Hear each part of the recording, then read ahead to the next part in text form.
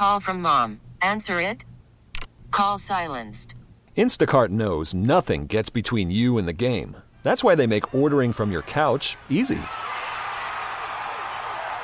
Stock up today and get all your groceries for the week delivered in as fast as 30 minutes without missing a minute of the game. You have 47 new voicemails. Download the app to get free delivery on your first 3 orders while supplies last. Minimum $10 per order. Additional terms apply. We get it. Attention spans just aren't what they used to be. Heads in social media and eyes on Netflix. But what do people do with their ears? Well, for one, they're listening to audio. Americans spend 4.4 hours with audio every day. Oh, and you want the proof? Well, you just sat through this ad that's now approaching 30 seconds. What could you say to a potential customer in 30 seconds? Let Odyssey put together a media plan tailor-made for your unique marketing needs. Advertise with Odyssey. Visit ads.odyssey.com. This is WWJ All Local. It's another day of detours for drivers trying to get around flooded freeways. Let's turn to the 24-hour traffic center with the live updates and WWJ's Dennis Newbacher. Jason, I was impressed how drivers handled it yesterday. The closure of 94 again this morning now is between Michigan Avenue and I-96, and a lot of folks were using 96, the Southfield Freeway, I-75 in southwest Detroit to downriver. That worked as an alternative as well. Michigan Avenue, Warren would be a good bet. I do look at the AAA jam cams and do see that folks are entering the eastbound I-94 freeway before I-96 there at West Grand Boulevard in Warren, but the parameters on the closure are, again, I-94 on Detroit's west side between I-96 and the Michigan-Detroit border at Michigan Avenue, Southfield 96-75, related ramp closures at the Lodge and 75 as well, affecting folks trying to get onto I-94 westbound. It's bad enough to have to leave your vehicle on a flooded freeway, and now drivers are shocked to see how much it's going to cost them to get the vehicles back. And they're hoping, upon hope, that the vehicles even start. Let's go live to WWJ's Mike Campbell for the very latest. Good morning, Mike. Yeah, well, it's going to cost them either way, whether it starts or not.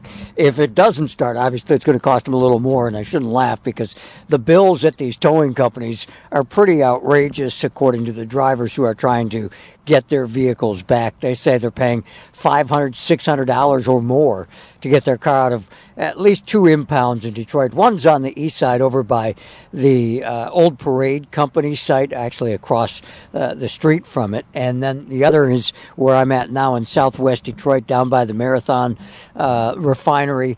There's another lot down here.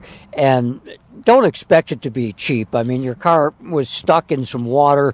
If it was one of those that they had to use a high-low to even drag out of the water, I mean, it's not your standard tow job, right? That's what Michigan State Police say. They figure about $500. Well, add on a daily charge for a lot storage and a 6% fee for credit card use, and you're up into that $600+ range to get your car out of hock if you are one of the unfortunate ones. Reporting live in southwest Detroit, Mike Campbell, WWJ News Radio 950. So what caused it all? An independent investigation is now going to determine the cause of the massive flooding in Detroit and across various cities. Detroit Water and Sewerage Department Director Gary Brown, who also sits on the Great Lakes Water Authority Board, says this investigation is going to take time. It's just too early to tell right now exactly what happened. We've heard that there were a lot of power outages on the freeways, and I'm not sure that there weren't at the plant, but it's too early to diagnose exactly what happened. Yeah, Brown says some pumps were down for at least 2 hours early Saturday, but it's still unclear how much that affected the flooding in and around Detroit. Homeowners across Metro Detroit have been trudging to the curb, lugging possessions ruined by water and sewage that backed up into their basement. WWJ's Charlie Langton is live in Grosse Pointe with more. Charlie. Yeah, I'm in Grosse Pointe near Fisher Street, and you can tell that there was a flood in this area. Many homes have waterlogged stuff in front of their homes, pieces of carpet. I'm in front of a home right now, furniture, bags of stuff, Also, there's a little bit of water actually on the road. Certainly nothing like the last 2 days where it was completely flooded, the people around here tell me. But again, the Grosse Pointes there seem to be getting a little better, recovering from this couple days of floods. Now, Grosse Pointe Park has a number for residents to call for information, 313-822-6200. And again, make your claim. There's a form to fill out there. Take pictures, document it, and you may get some relief. But no doubt, this area here in the Grosse Pointes hit very hard. Reporting live here in Grosse Pointe, Charlie Langton, WWJ News Radio 950. And it's another morning without power for more than 12,000 people across Metro Detroit. No power this morning for them. About 3,000 of the outages are located in Dearborn. Homes and businesses have been without electricity since early Saturday. DTE Energy says the outages were caused by wind and tree damage. While there's no exact time frame, the utility hopes to have all power restored, most of it anyway, by the end of today. Stay with WWJ.